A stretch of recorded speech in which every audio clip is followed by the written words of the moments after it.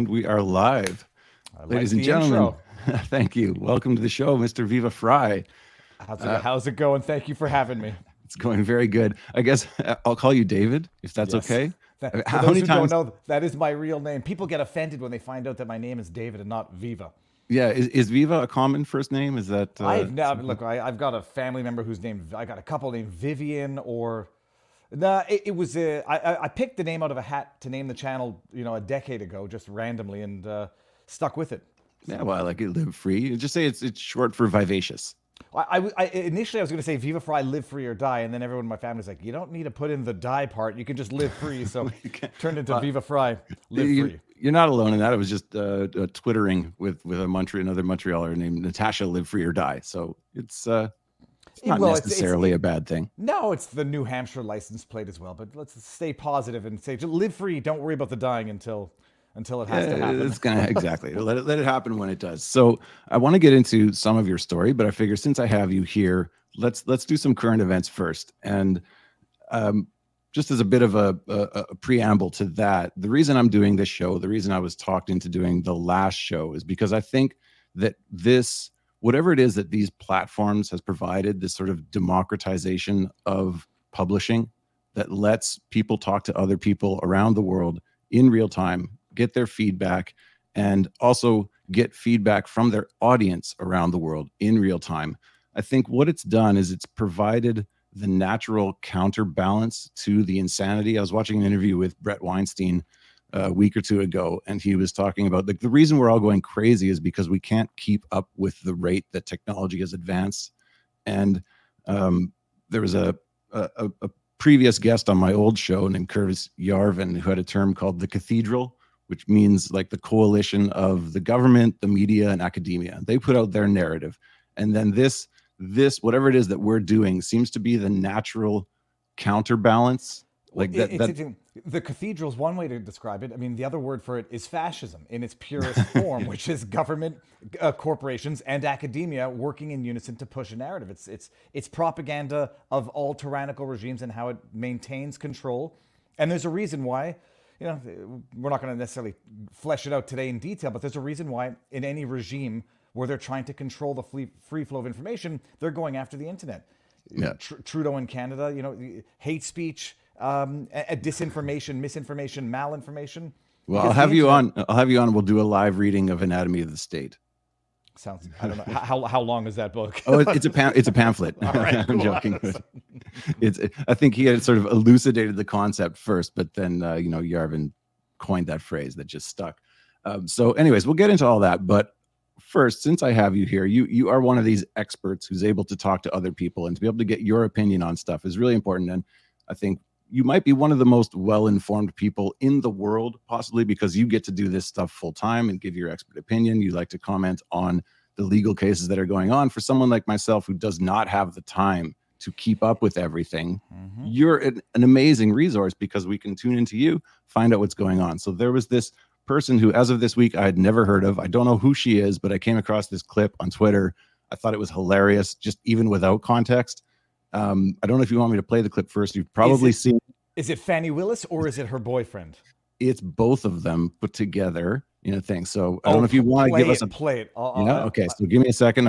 I'm still learning the production side of things. So don't forget about it. While you pull it up, I'll say that it's an amazing thing. Like, I do this day in and day out. I would be doing it, out of obsession, regardless of whether or not it has turned into a career, for lack of a better word. But people just need aggregators of information to filter through, and also to pick the brains of there are many, many people who are much smarter and more well-informed on specific issues. And I understand that, and I got to go pick their brains, condense them down so that I can share it and understand the world myself. I haven't seen this clip. Oh, okay. So you can see it. Perfect. I'm going to press play. Tell me if you need me to pause. They deserve a DA that won't have sex with his employees. Oh, yeah. No, I've seen it. Okay. Did you or did you not, by May the 30th, 2023, have had sexual relations with Miss Willis? Yes or no? Yes or no? Yes. He also said that he was a world traveler and had been on many of the continents. And the 6. Have you been on any of those continents with him?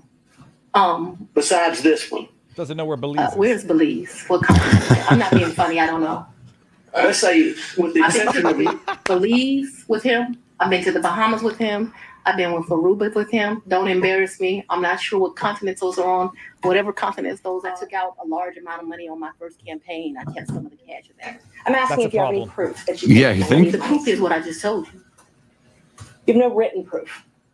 The proof is That's what correct. I said it, damn it. This bill payment. Did you ever pay him anything other than cash?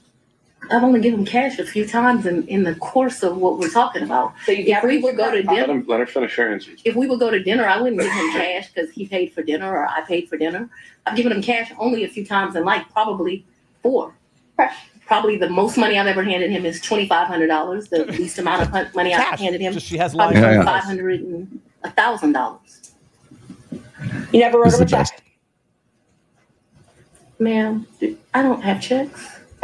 I don't have checks. So for those of your Canadian viewers who may not know who this is Fani Willis, Georgia District Attorney, but set aside the whole Trump crap where this is like where it's really hit the fan. The poo-poo has hit the fanny. I keep making that joke. She's a district attorney. Sorry, just to cut you off there. Is it Fanny or Fawny? They're saying Fani now because everyone's making fun of the fact that her name is Fanny. But Okay, so we're going to go with Fanny then. I refuse to say Fani. I mean, it's That's just Fanny. not a name. Well, by the way, the ultimate punchline to all of this, Fanny in America, as we know it, is the backside, the bottom, the buttocks. Fanny in UK, Scottish, Ireland is the vagina, which makes all of these jokes even funnier. But for those of you who don't know, that's Fani Willis. She's the district attorney out of Georgia, Fulton County. Like one of the most powerful people in Georgia. She's prosecuted people. She's put people behind bars. This is the level of incompetence, corruption that is beneath the very thin veil that protects them. She got involved in a sexual relationship with a man that she hired to prosecute Donald Trump, or she hired the man to prosecute Donald Trump that she was already involved in a romantic relationship with, gave him hundreds of thousands of dollars by way of salary, expenses, to prosecute Trump while she was taking lavish vacations with him. And so this is in the Trump RICO case, which is a racketeering crime organization, racketeering intimidation crime organization. The RICO laws were basically designed to go after mobsters. Right. Fani Willis, who's the district attorney out of Fulton County, Georgia, came up with this novel theory that Trump, who else was in there? Jenna Ellis, the lawyers, and 20 some other people participated in a racketeering intimidation criminal organization to overturn the 2020 elections. Oh, really? They're going after him under RICO? RICO, and not just Trump. I've had a number of them on my channel. I can only come up with the name of... it's all of the mugshots you saw came out of Georgia, because it's not just enough that they have to go with this bullcrap political persecution. They got to humiliate them and get their mugshots. And, oh, yeah. This mugshot right here. Check this out. If you want Okay, it. yeah. Viva Frei. That's from this case. That's from this case. So it's discovered through the external prosecutor, who is this guy named Nathan Wade. He doesn't work for the prosecution in general. He's external counsel that Fani Willis hired on to partake in her team. She takes Georgia money, federal money, to pay this guy that, by all accounts, she was involved with before the contract, but certainly involved with when she renegotiated his contract and agreed to give him more hours. It's discovered in the context of his divorce proceedings, because he's got a wife named Jocelyn Wade, that he's boning Fani Willis.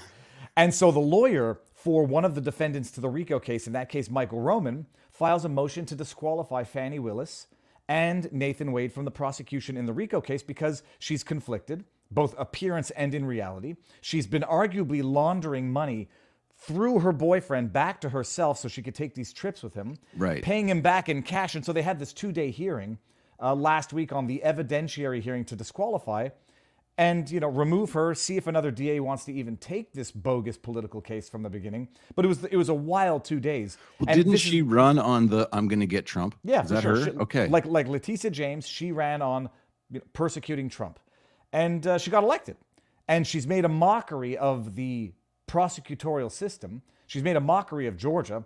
And, the hearing was so bad. I covered it live, day after day, 8 hours straight. It was so bad that even the MSM was saying, and I say propaganda media was saying 50-50 that she gets booted from this case because it was just over the top.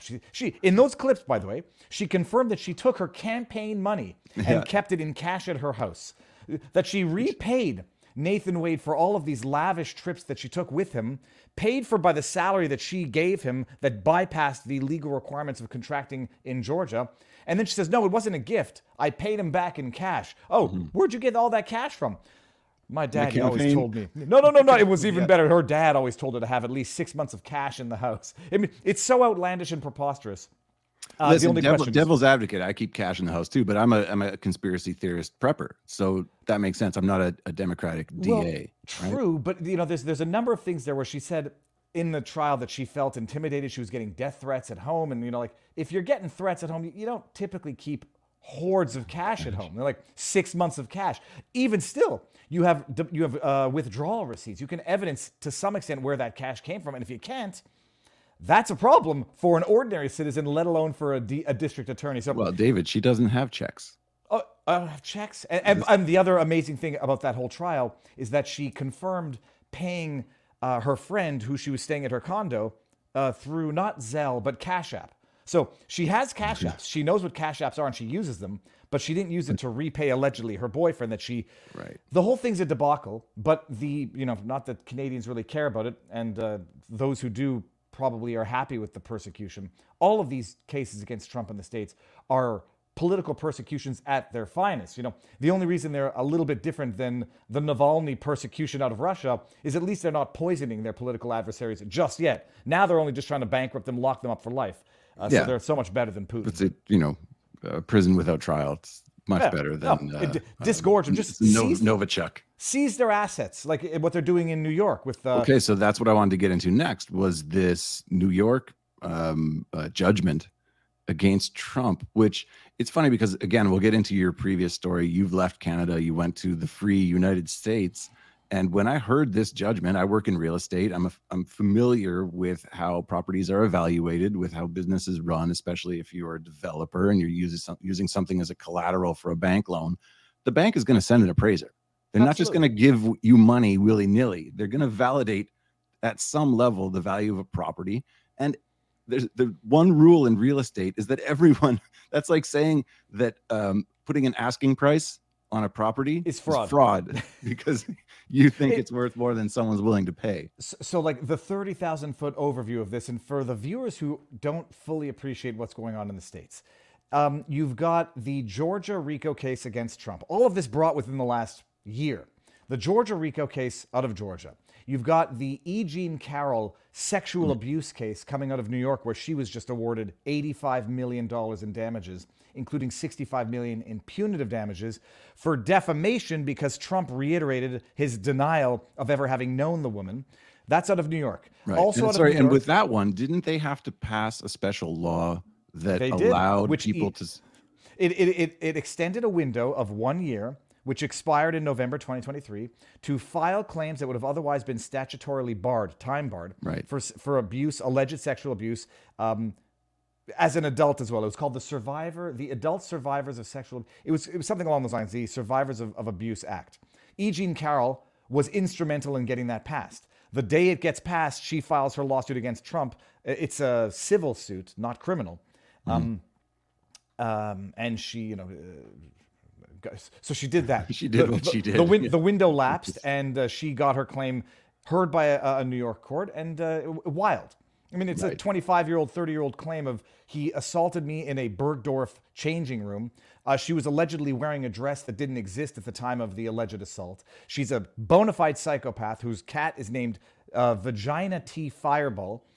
Evidence was not allowed. I've never heard the T Fireball before. Oh yeah, she named her cat Vagina T Fireball. She posted on Facebook how she learned everything she needs to know about sex from her dogs. Chased the male dog down, and then she's a. I mean, this makes the Kavanaugh stuff look legitimate. It makes it all. You realize it's just a play. It's just the playbook. 30-some-odd-year-old allegations that can never be disproven. As if Trump can walk into a Bergdorf and go into a changing room, without people harassing him, hounding him, whatever. So that's why it seems like all of these, again, for anyone who's kind of paying attention, especially someone like yourself with legal experience, the point, you could say that the process is the punishment, but that's not even it. I think that the whole point is just to have something for the media to grab and say, look at all these lawsuits. I remember having a conversation with someone a few years ago when he was running and it was all these allegations of sexual assault, of rape, or whatever they were, and like he's good. The guy's got 40 allegations. I'm like, that means no. nothing. They're saying that out of New York. He's got 91 indictments. It means nothing. But it's one step further than the process as the punishment. We're seeing now in real time how, in eras past, it just took a racially prejudiced jury to convict anybody based on fabricated accusations if the person didn't get physically, publicly lynched beforehand. Right. Or let them off. OJ. Or let them off. I mean, let them off in DC. We're witnessing in real time replace racial prejudice with political prejudice, and we're witnessing the modern day lynch mobs. You get New York, E. Jean Carroll files her suit there. You get a totally prejudiced, politically prejudiced, biased jury that will find Trump guilty. Period. They didn't believe that he raped her, by the way. In the jury form, it says, did he rape her? No. Did he sexually abuse her? Yeah, there we believe enough of her lie of a story. We don't believe that he raped her because that's what she said. But we believe that he sexually abused her so that we can now find him civilly liable, so that when he denies having done it, she can argue defamation, take it back to court there, and get an absurd judgment. Again, with another judge who's so wildly biased, it defies words. The judge is named Kaplan in that case, and the lawyer was also named Kaplan. Is that which one is the guy with the white hair? Engelron. So which case is that? That is the New York fraud case brought by Soros-funded Letitia James. So I'll just list all of the. You got Rico, Georgia. You've got the hush money payment coming out of New York. Alvin Bragg, also Soros-funded. That's the one where he allegedly paid Stormy Daniels hush money payment, and they've issued a 39-charge indictment against him because every month when he put the check, the payment, in the ledger, that's 3 felony charges right there for the same payment.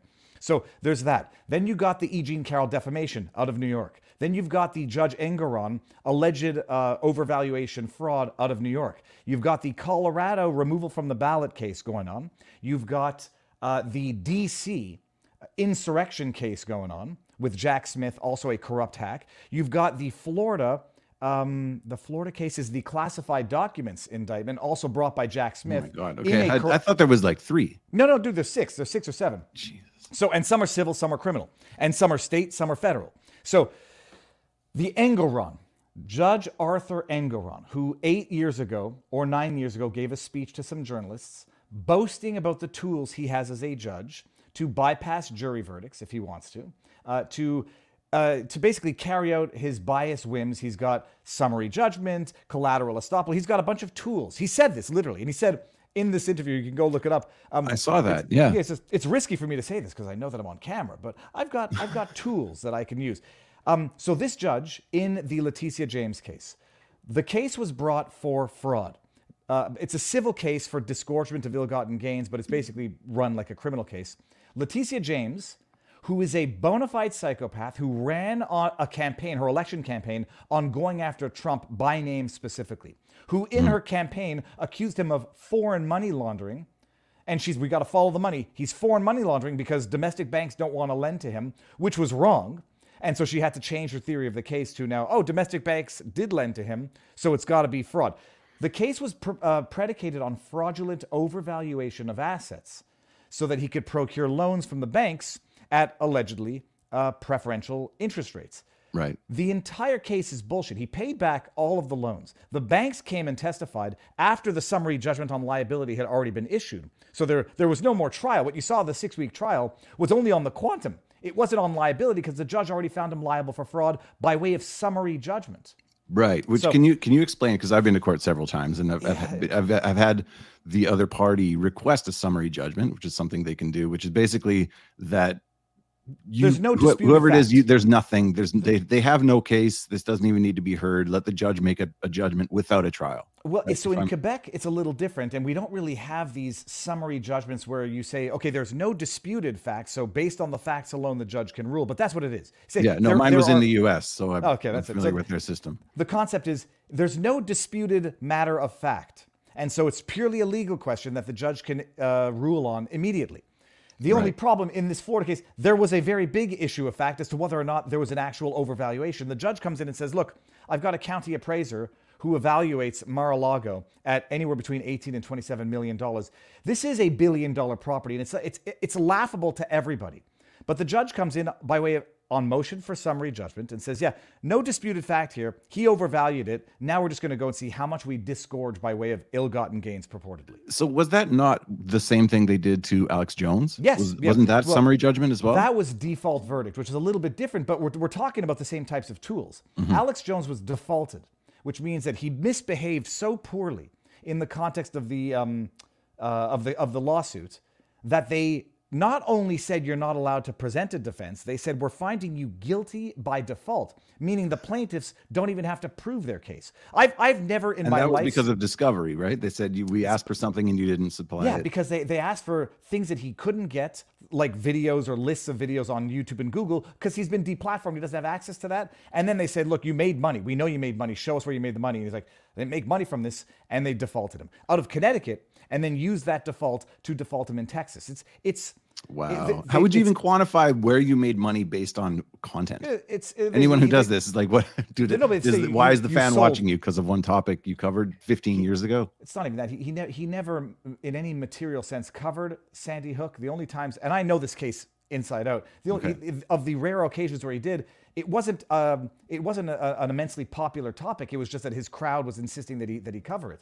Right. So I always said, like, they've Alex Jones, Donald Trump, but Alex Jones was a default verdict, which is another tool that they have. Summary judgment is a little bit different, but it amounts to the same thing. There's no actual trial on the merits. And so that 6-week trial where we heard from the banks saying, we lent him this money in full awareness of fact and law. We wanted his business. We would have lent him the money had his assets been valued, had he said his assets were worth half what they were. We got paid back in full. It's not just that there's no harm, no foul. It's that everyone did business in full awareness of fact and law, but you get Fani Willis. No, not Fani Willis. I'm sorry, Letitia James, who campaigned off prosecuting Trump, whose case of foreign money laundering fell through because banks were in fact lending to him, has to go, oh, he overvalued his assets. They get a crooked Judge Engeron, and I call him Nipple Judge Engeron because this is a guy, I don't know if you know this, he's a bit of a weirdo and a pervert in general. He had an alumni website where he was posting links to his own rulings and boasting about how he was screwing Eric Trump. Not screwing in the sexual sense, but like, he's like, hey guys, look at this link. I stuck it to Eric Trump by way of a ruling in his alumni website.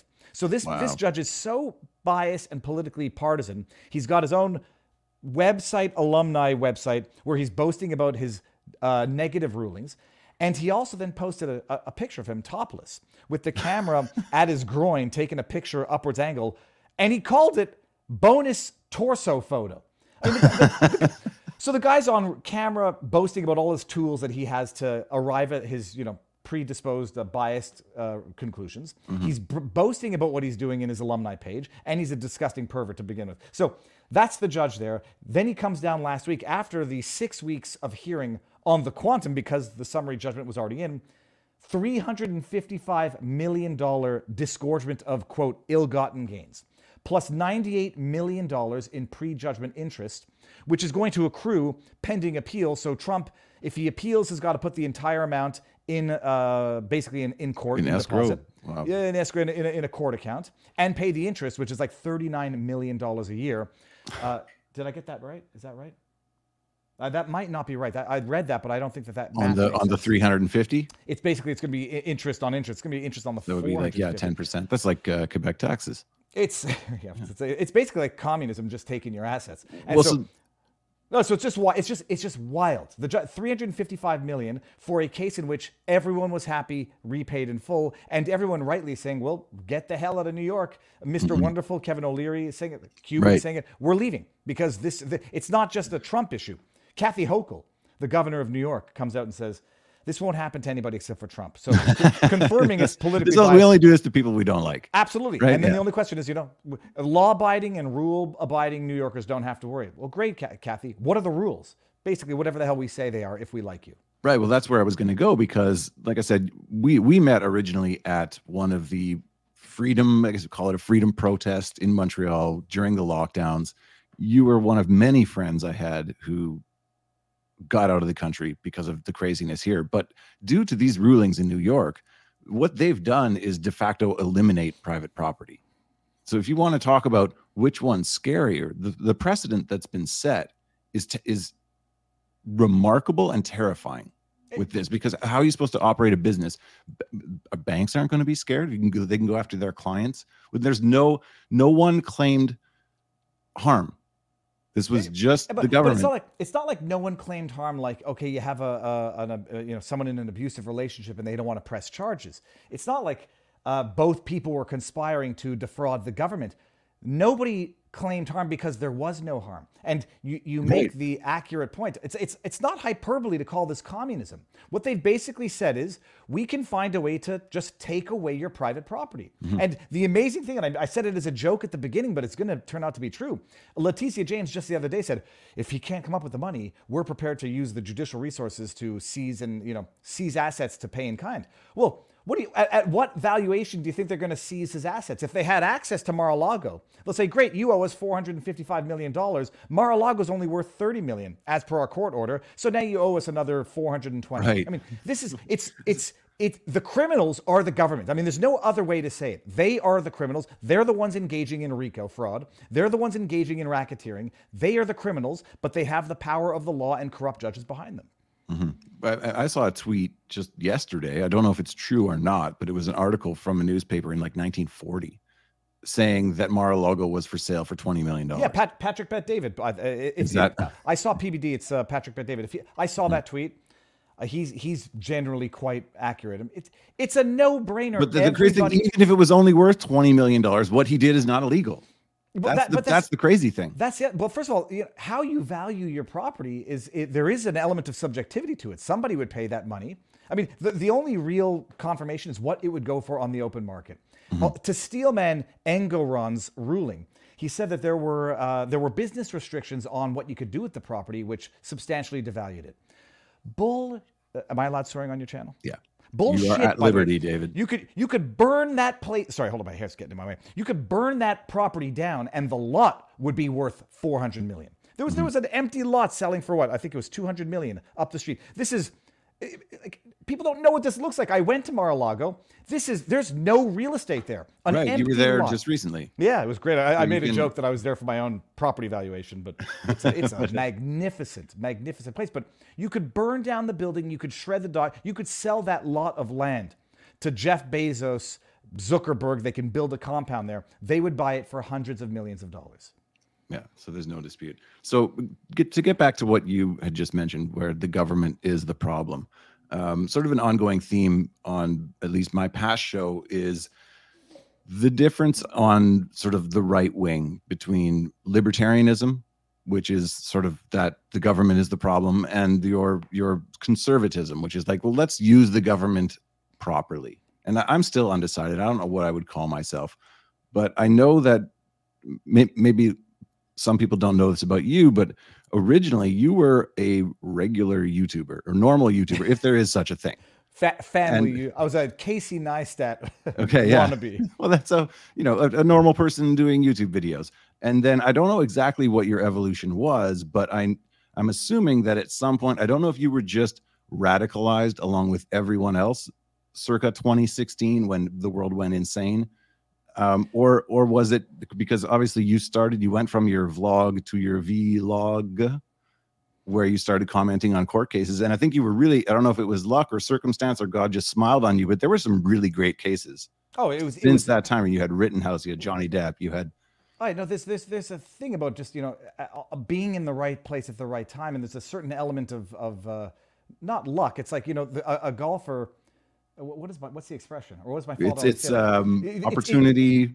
Yeah, it's a matter of luck, to get a hole in one. But the more times you can put the ball within the area, the more times you can maximize that luck. Exactly.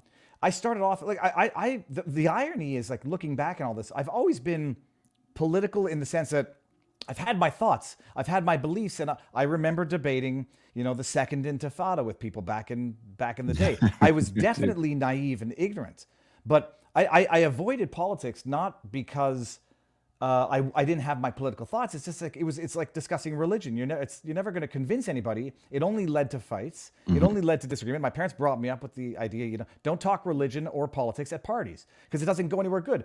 Where I got radicalized, if that's the word, is you can't avoid the politics, and where I initially, I didn't want to make enemies. I wanted to make funny videos. I wanted to initially give legal analysis without giving my own opinion because I didn't want to make enemies.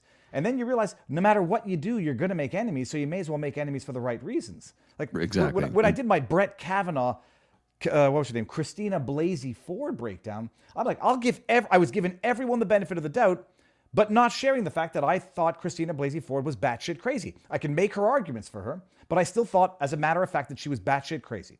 And then at some point, it became useless not to say it because just by virtue of silence is violence. Well, okay, fine. Then if I'm going to be violent, it's going to be not through silence. If I'm going to make enemies, it's going to be through not. It's going to not be. Yeah, do it civilly. But my question is more because 2015, I was listening to NPR. I voted for Trudeau. I was that sort of basic normie liberal guy. I kind of paid attention to politics tangentially, but wasn't really involved. And again, would get in arguments on Facebook about the Intifada, whatever it was. But my question is, did your politics change at all in the past 10 years? Where I don't think so. I can think of two issues where my opinion has certainly evolved, and it's abortion and gun rights. And it's only evolved there because of the corruption that I've been made thoroughly aware of. Like I don't think my policy, biggie things like gay rights, never changed, never going to change. Trans rights wasn't an issue 10 years ago. And I don't think my opinion on that is going to change because everyone live your best life. But the second you want to give medication to a kid who's too young to get a tattoo or drink alcohol, we've got a problem. Right. So I don't think my politics have changed wildly. I know that I've evolved on abortion, gun rights, and the death penalty. Once upon a time, thoroughly support the death penalty. I still support the death penalty in its purest abstract form, but having seen the way the government will literally fabricate evidence and execute innocent people, it's something that I support in principle, but not in practice because it can never be entrusted to humans who are corrupt or corruptible. So I voted for Trudeau the first time. It was 2015. What the hell did I? Can you believe that's a decade ago? It's a decade ago. And I remember you vote liberal because it means that you're a good person to vote liberal. Well, not just that. I mean, if you go back, I've seen clips of him campaigning in 2015, and I still agree with almost everything he said. That's right. If he had actually, sorry. Oh, no, I was going to say he has changed. I would say more where you can actually juxtapose Canadians love guns to no guns. We're not the type of country that makes vaccines mandatory to we're making vaccines mandatory. So he definitely to then we didn't.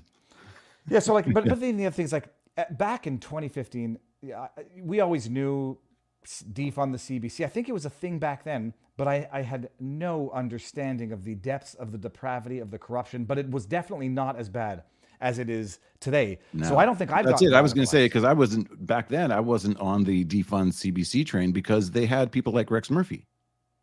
Right? It wasn't what it's become. It used to be, at least it had the facade of being balanced, and they would kind of publish somewhat of both opinions, but all of that has changed. And what do you call it? Like, what would you define yourself as now? Are you libertarian? Are you, I don't even know if I'm assuming you're probably a little bit like me in that, like, I'm not necessarily pro-Trump or anti-Trump. I don't hate the guy, but I also can't stop myself from judging him in the way that he did govern. And he kind of, like what we wanted was either Ron Paul or Bukele, and we got neither. Well, so what am I politically? I would say if you have to give it a name, I'd say a constitutionalist. I mean, if we only respected the Charter of Rights or the Constitution in the States, we'd be good. Right. But I think I'm just right in the sense that I'm just right. It's rational thought. Like I might make mistakes. I don't know what I would think that I've ever been wildly wrong on politically, but I would not give myself a name because I think the names or the labels are useless. Yeah. I would just say I respect the Charter of Rights, and if that makes me far right, then that'll be up to someone else to label. Ran with the PPC, the People's Party of Canada, because I mean, for God's sake, the Conservatives. It's not that they're not conservative; it's that they don't respect the Charter. And you get the Conservatives, and you get, I won't name names, but you get these, these Conservatives talking about white privilege and respecting gender pronouns, and you get them adhering to these. It's not left-wing ideas; it's just radical ideas. And you realize, okay, well, conservatives are not conservative, even if they're called conservative. Liberals sure as hell are not liberal, even if they're called liberals. And the People's Party of Canada, other than the fact that it sounds like a communist Chinese party, I mean, the party adheres to my principles.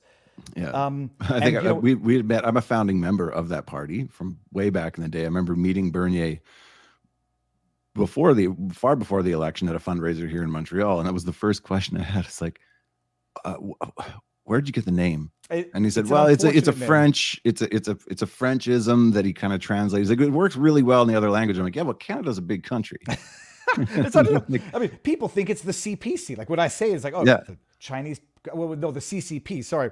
So it's an unfortunate name, but it's the only party that I've ever. I guess the party even might be more libertarian because there's a lot of PPC dudes that I see on Twitter who are wildly offensive, who I disagree with, and who boast the hashtag. But that's what it means to have a divergence of opinions where you don't apply litmus tests to a political party like the conservatives do to some extent, as the liberals do as a matter of rule. Yeah, well, that's what I was obviously drawn to the party, because they are the closest thing we have to what we do have a libertarian party in Canada. I believe it's Tim Moen. I don't know if he's still the guy who's running that, but like most libertarian parties, they're really good at losing. Well, I mean, and PPC hasn't really, they haven't strayed far from that. No, but they, and now that I've run with the PPC and I understand the level of corruption in Canada, just to get airtime and to get, I did when I ran, and I did an interview with the CBC, and they don't put it up on their website after the interview, and I think it's because the interview was kind of good and I didn't look like a dumbass, and I have to hound them for 4 days to put the interview up, and then they finally put it up the Sunday before the Monday of the election. Like, you see the corruption. You don't need to have good ideas or good thoughts when you control the bullhorns. So I don't blame the PPC's losses on bad governments, bad messaging. It's the system is designed to make it virtually impossible for new parties or politically unpopular parties to ever get the bullhorn in the first place. The Libertarian Party in the States, however, they post some stuff on the internet, on Twitter, that I'm like, oh my, how can anybody want to be part of the Libertarian Party with tweets like this, with messages like this? And I appreciate you have to be antagonistic to rattle the cage to get some attention, but making jokes about 9/11. I think it's even hard to define the Libertarian Party. Obviously, I'm sure you're familiar with Dave Smith and the Mises Caucus guys, who I've been a bigger fan of them than there's the right-wing libertarian and left-wing libertarian, and a left-wing libertarian is like, dry water. It makes no sense to me whatsoever. But even within the right-wing libertarian, you have the factions there. So even they say the old phrase is that it's like herding cats, but it's very hard also to say what it is the libertarian message is, other than like, well, we're not them.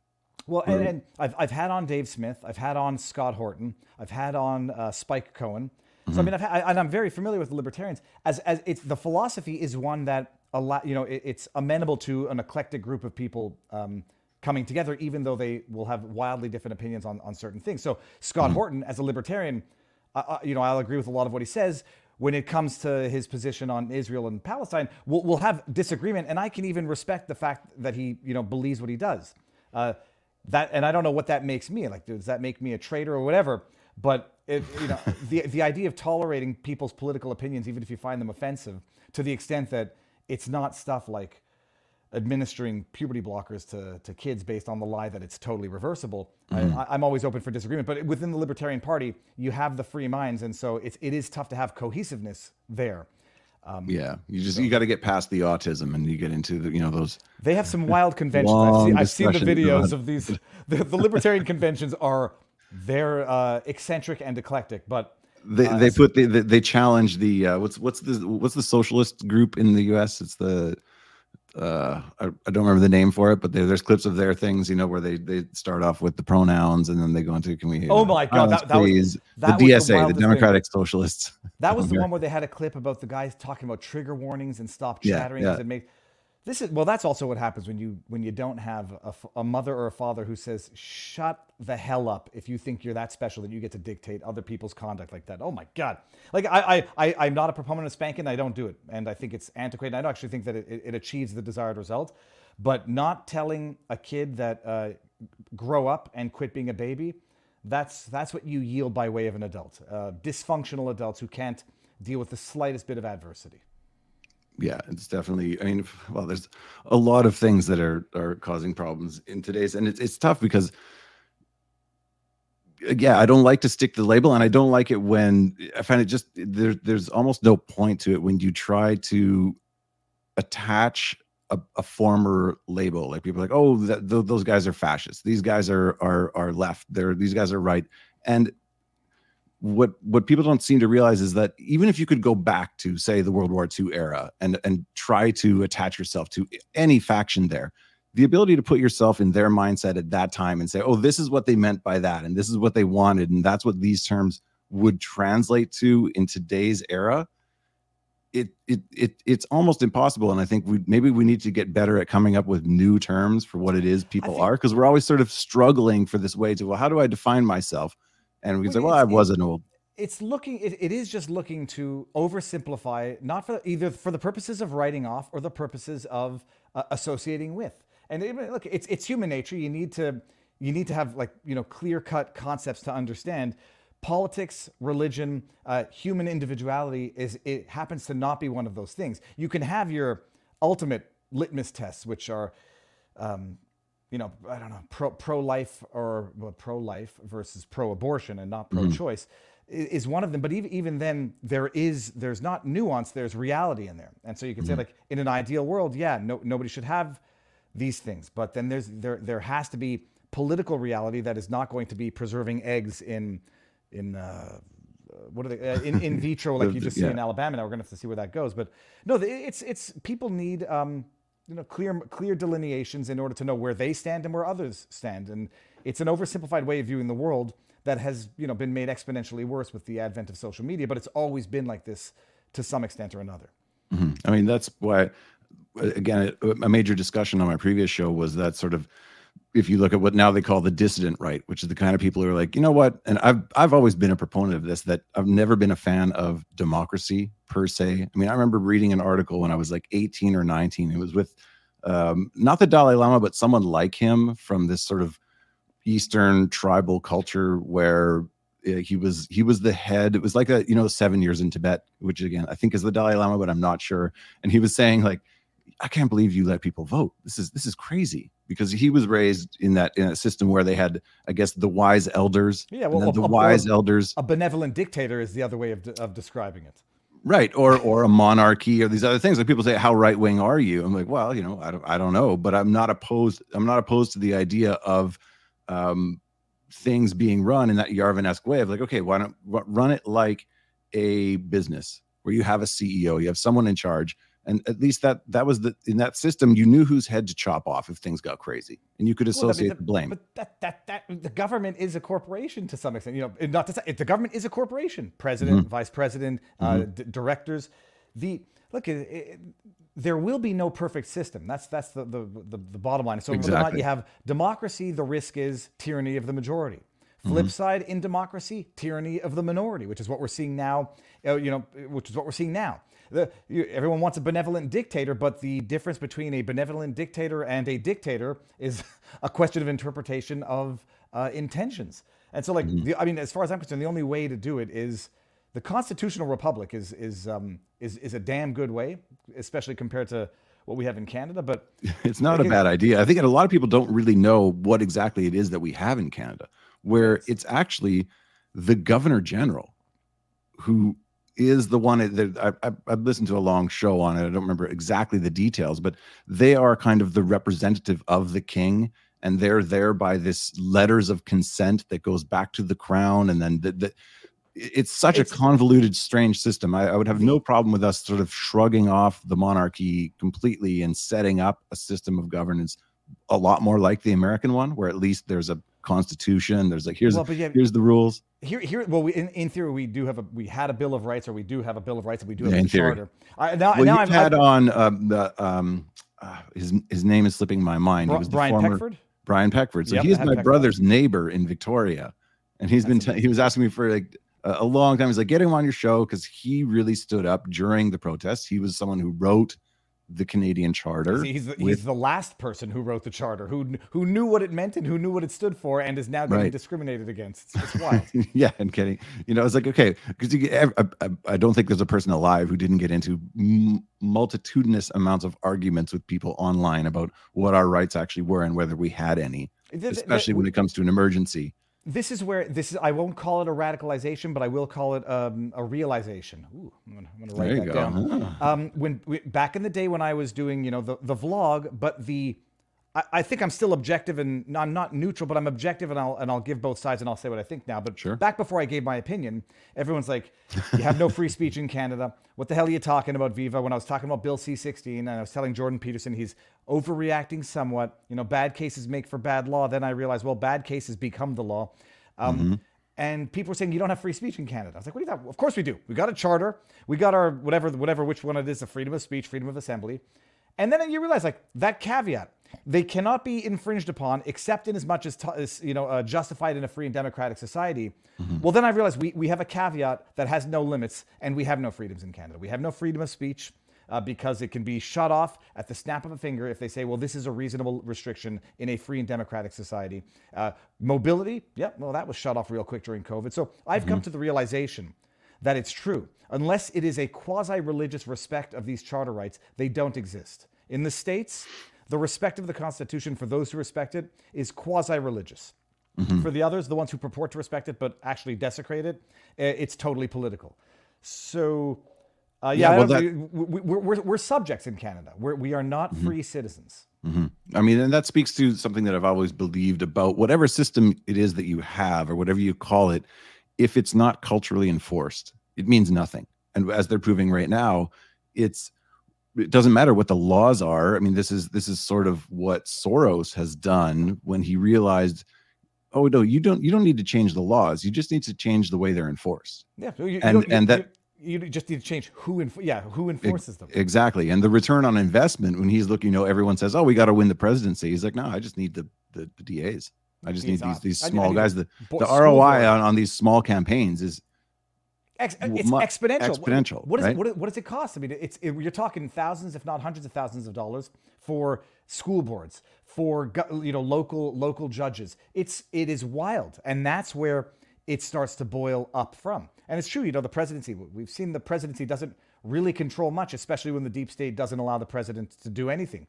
But No, I'd say the bottom line is it's in Canada through COVID, that really was the realization. We have no rights, but you see how quickly democracy becomes the tyranny of the minority, where everything that was done during COVID, I mean, it was the tyranny of the minority under the pretext of protection, benevolence, and the limits of a free and democratic society. But we certainly breached those in the hysteria and panic that we were in at the time. And just hopefully we get some sanity and lucidity back going forward and look back and say, what did we learn? Lord willing. I mean, I think that was the most challenging thing for myself and many other people on the sort of freedom side of things, was watching what happened to our communities and our neighbors, and what I thought was Canadian culture vanish. The last place on earth I thought people would start calling the police because their neighbor had guests. This is supposed to be a free and democratic country. And then I was like, okay, was this something that was always lying underneath in the Canadian, the sub-psyche? It's something that's lying underneath the human condition. I mean, and it does go to show you the vulnerability of humans. If placed under enough duress, torment, fear, 90+% of humans are going to react the way we saw most people react. And others will react differently. And so it's not anything unique to Canadian society, because you saw it in certain blue states. You saw it in Australia. You saw it in the UK. You saw it in many parts of the world. It's something to human nature where people will react irrationally, is the word, intempestively, when they are under duress, when they're in a state of panic, in a state of fear. And you have 3 years of death counts on the bottom of computer screens or television screens, and you're told that the only way to get out of this is X. I mean, it's not that you can't blame them. I think you damn well can blame them. But you can certainly understand how societies of previous eras devolved into what they devolved into? How did the Holocaust happen? I no longer ever need to ask that question. And I don't care if people find that to be offensive. When you actually have society justifying forcible detainment of people because of medical status, not because of illness even. When you have people justifying suppressing free speech, calling the cops, I mean, people justifying boarding up basketball nets and chaining off dog runs and swing sets. I don't need. They're not in. They're not in kids. Yeah. You're sure. You're not hauling them off in train cars to concentration camps. So it's not as bad by any means. But being the same distance versus being in the same direction are two different things, and they can be distinguished. But I never ever again need to ask the question: how did society devolve into Nazi Germany? How did tens of millions of people starve under Stalin? I now see what you get the government in to usurp private property, to scare out business, to interfere with food chains, the food supply. Man, it's been a dark, eye-opening experience the last 3 years. Oh, absolutely. And it's when you even bringing up the Holocaust, I remember having arguments with a lot of people where they're like, oh, they're not putting people on trains. I'm like, yeah, well, things come in stages. Okay, so we're only at the ghetto stage so far. Does that mean you can't make the warning in comparison? Like, listen, these certain behaviors lead somewhere. And then the what brought me back to that thought is what they did was so remarkable. I think it was Goebbels who's like, make the lie big enough that people can't fathom the concept that it's a lie. And that's what again, I don't want to get into details about anything. It's the first show on a new channel that I plan on having on YouTube. I don't know where they're at with the censorship right now. I know the rules you're already on a list. as long as it's not they don't shut it down completely, but you know what I mean, that people couldn't grasp the concept that the government, the media, everything is creating something that's, again, everyone has their kind of opinions on what actually happened and what it went through. And I know even for yourself, because you had my grandfather escaped Poland in 1936. Like no one gets to, first of all, no one gets to shame anybody because they are or are not Jewish to disregard their opinions or their perspectives. But people understand, like Mark Twain said, history doesn't repeat, but it tends to rhyme. We're never going to have that again. Right. We were never going to have that again, if only because it would be at a different point in time. Yeah. Don't speak too soon. Well, no, but I'm on Twitter. It will look different when it happens again, and it'll be similar but not identical. But the idea that if it could never happen again and you could never learn the lessons from it, then why say never again? Like they said never again. They held Nuremberg. It wasn't because it was so singularly unique it could never be repeated. It's because it wasn't singularly unique, and throughout history there have been moments like that. And so you learn from it, and if you say you can never talk about it or analogize it, you're not learning anything from it. That will never happen again the way it happened. But people weren't being hauled off on trains. Yeah, except they were being hauled off to government-designated quarantine facilities without the benefit of counsel. They were being whisked off to government-designated facilities without their families knowing where they were going. They were being forced to be subjected to medical experimentation. Mike, I'm sorry. So it wasn't Dr. Mengele doing it. It was Dr. Fauci doing it while lying to you and saying it's safe and effective instead of telling you, no, we're torturing you. So I'm sorry. It doesn't. It's not identical, but it sure as hell rhymes. Yeah.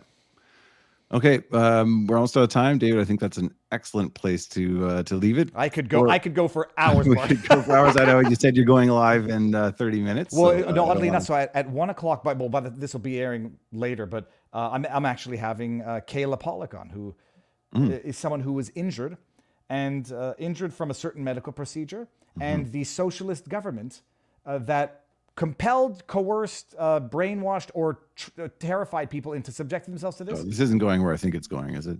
No. She's well. They as part of her treatment, she got paralyzed from this, and they offered her maids unsolicited. Okay, that's Jesus Christ. It's dark beyond your wildest dreams, nightmares, I should say, dreams. So, anyways, that's what I have on today. But yeah, no, it's this. Mark, we'll do this again. Well, everyone, tune in. For anyone who doesn't know who you are, let the people know where to find you. Viva Frei. Viva Frei.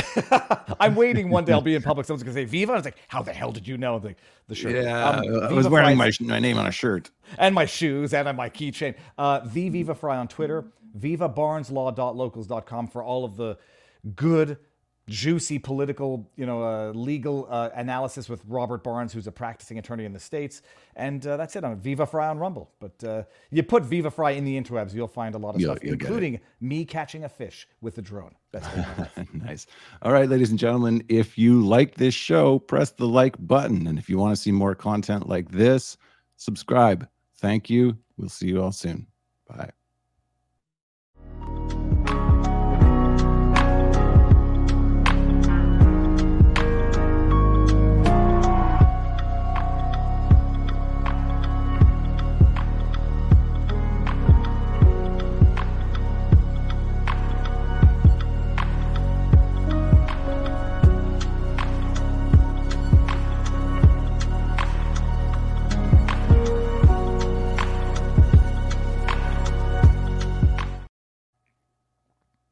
That was good. Are we still live? And